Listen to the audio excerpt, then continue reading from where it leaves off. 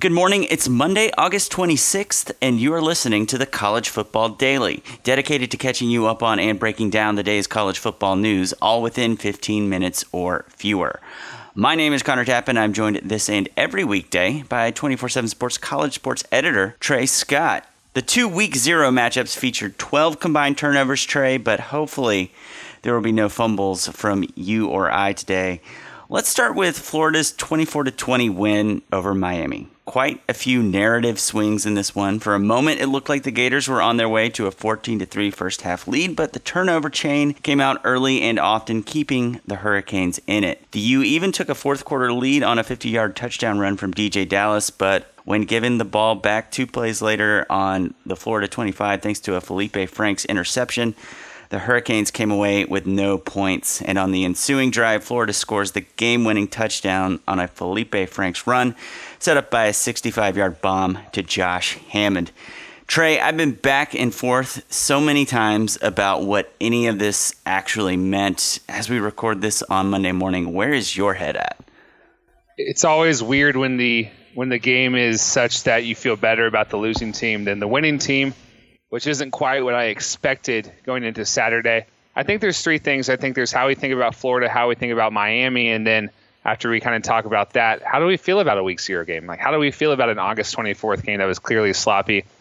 I'll start with Florida. All offseason, and it was a really bad one for the Gators, we kept coming back to, well, at least they have Dan Mullen, at least they have Felipe Franks, at least they have a bevy of running backs and a bevy of skill talent on the outside.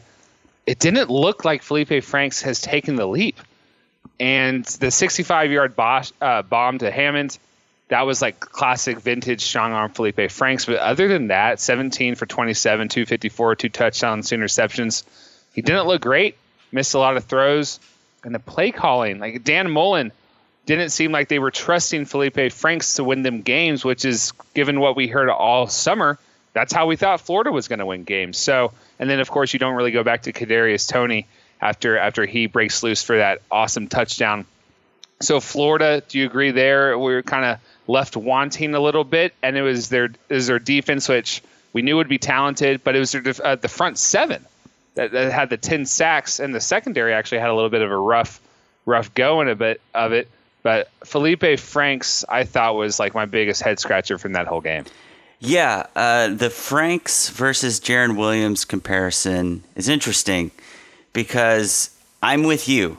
Eye test-wise, Franks did not seem to pass. Jaron Williams did seem to pass, but then as I'm kind of like spending some time digging through the box scores, I'm looking at 3.85 sack-adjusted yards per pass for Jaron Williams, and I'm thinking, well, yeah, the offensive line was bad, and how much... Horrible. Really shockingly terrible.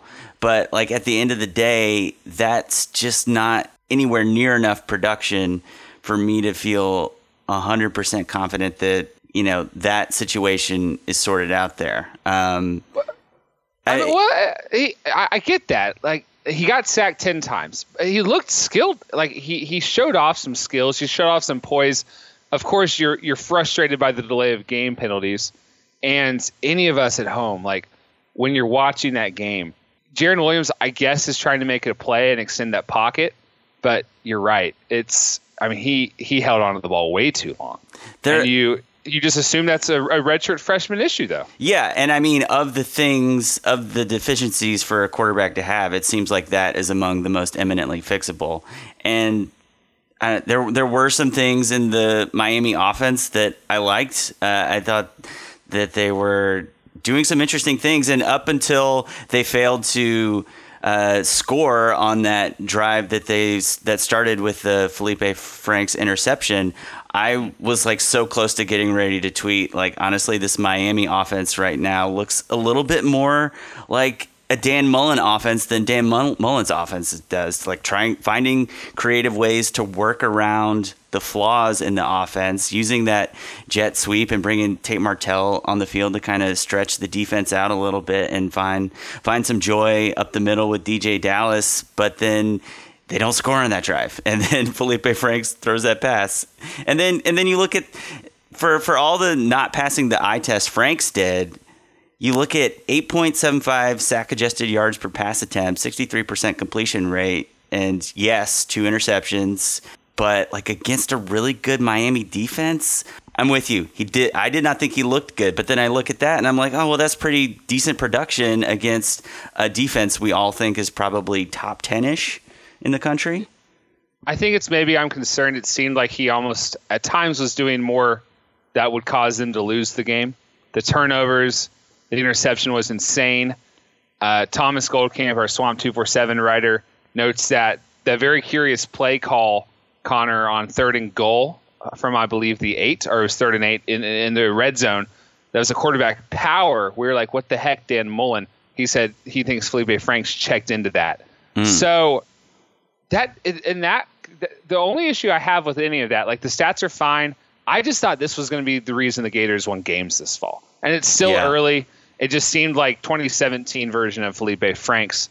And I think that kind of brings us full circle to, was this too early? Was August 24th too early for a football game? I say no. It was one of ESPN's highest watched regular season games in years. I enjoyed it. I don't care that it was sloppy. I think we both love college football because it's a massive mess. Yeah, this is a thing. This has been a talking point in college football. Like, I remember back when Florida and Tennessee used to decide the East in like week 3. The discussion was, is it fair to decide to have such an important game happen this early? And I think, yes, absolutely. Like, just while it is true that both of these teams will probably be playing a little bit better in a couple of weeks, like, why should being ready for week 1 not be something that we test these teams on? Like that, I don't understand why someone should get a pass on that. I don't know. It's interesting the difference a week can make, and it does when traditionally teams would never schedule big opponents in openers. You're seeing a little bit more of that, but they would kind of have the cupcake game. And then if you do play a big non-conference at your week 2 or week 3 game, Miami certainly didn't look prepared as far as the delay of game penalties went. I don't know how many they had. They had a total of 14 penalties for 125 yards. And when you're talking about a new first-time head coach, new offensive coordinator, and a new quarterback, I suppose those things happen. I'm not sure what Florida's excuse was. It was sloppy, yes, but I mean, I would take it. I'll take it. I'll take football on August 14th. Just if you can start practice earlier, I guess you can't because you have to have school starting.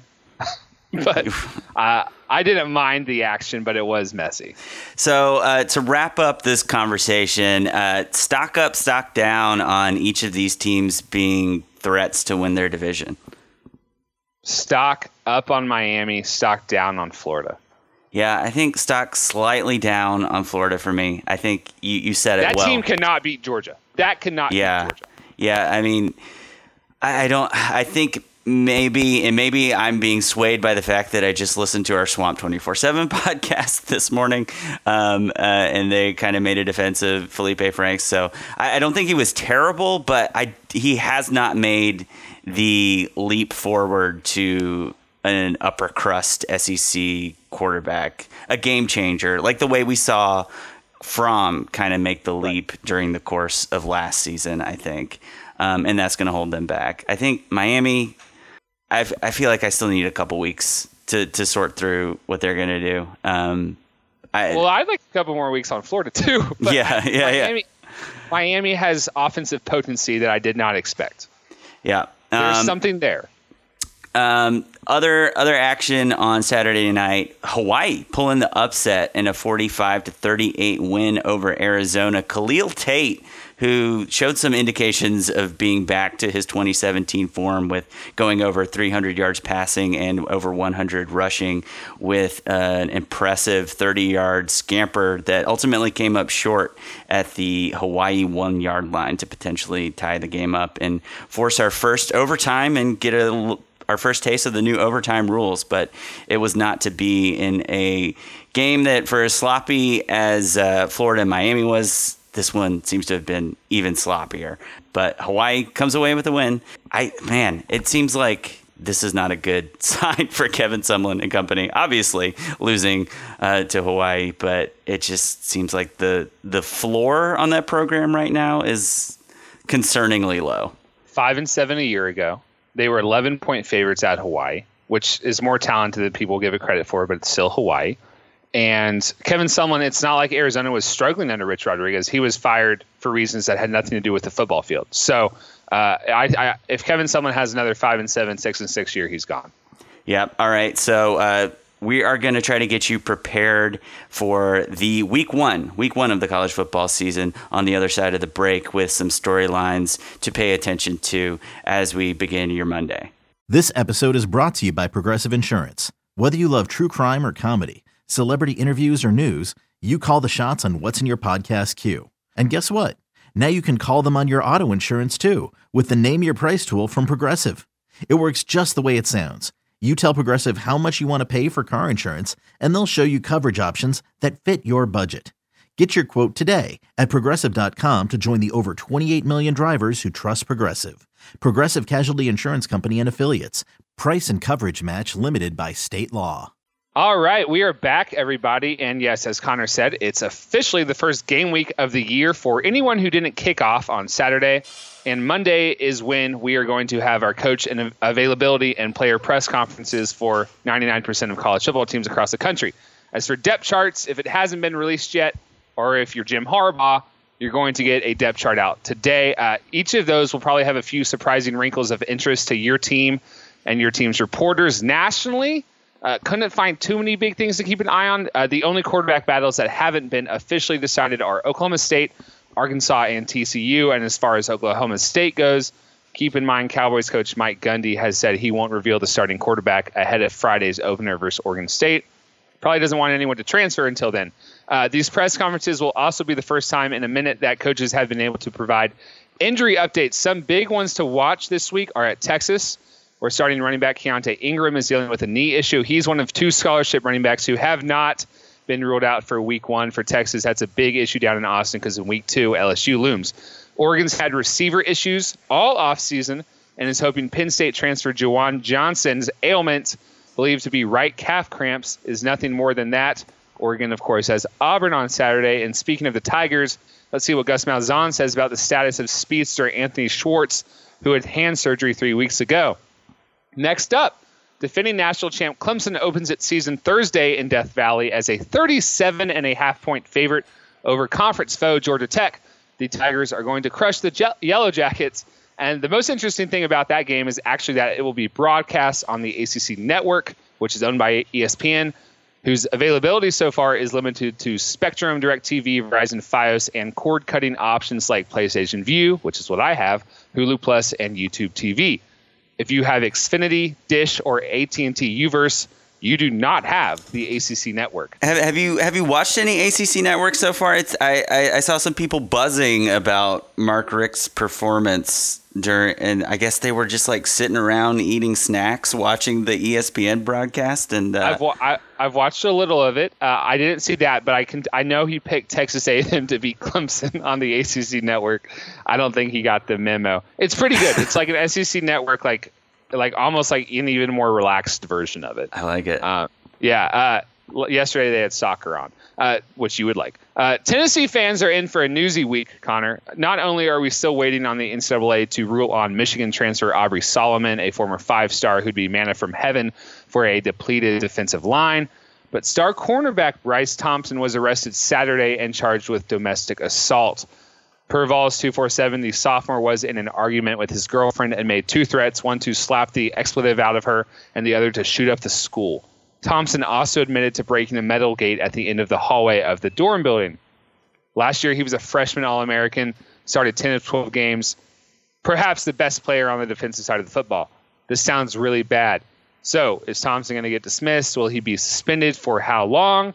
Those are tough questions that Coach Jeremy Pruitt's going to have to answer this week. On Sunday, Florida State named James Blackman its Week 1 starter against Boise State. The redshirt sophomore beat out Wisconsin transfer Alex Hornibrook in what appears to have been a fairly legitimate quarterback competition. Blackman, of course, was quarterback number 2 for most of the year last year behind DeAndre Francois, but with Francois moving on things were kind of opened up for Blackman. Kind of seemed like he would always be the guy all along, but as fall camp went on, our reporters over at Knowles 24/7 were saying that this was a race that was tighter than expected, but it looks like James Blackman is going to start the year at quarterback for Kendall Briles. Yeah, I was just going to say, excited to see what he does in that system. UCLA linebacker Bo Calvert violated NCAA rules. They didn't tell us which one, and is out indefinitely. The Bruins already had issues at linebacker, and Calvert, though he's not a starter, was going to play a big role. UCLA plays at Cincinnati on Thursday as a 3-point underdog. I don't think anyone's talking about that game, but I absolutely guarantee it'll be an interesting one. On Friday, Washington announced that Georgia transfer Jacob Eason will be their starting quarterback. 24 hours later, the program released a statement saying that backup Jake Haener was on the way out. This despite Chris Peterson specifically going out of his way to say that Haener would play in the Husky season opener against Eastern Washington.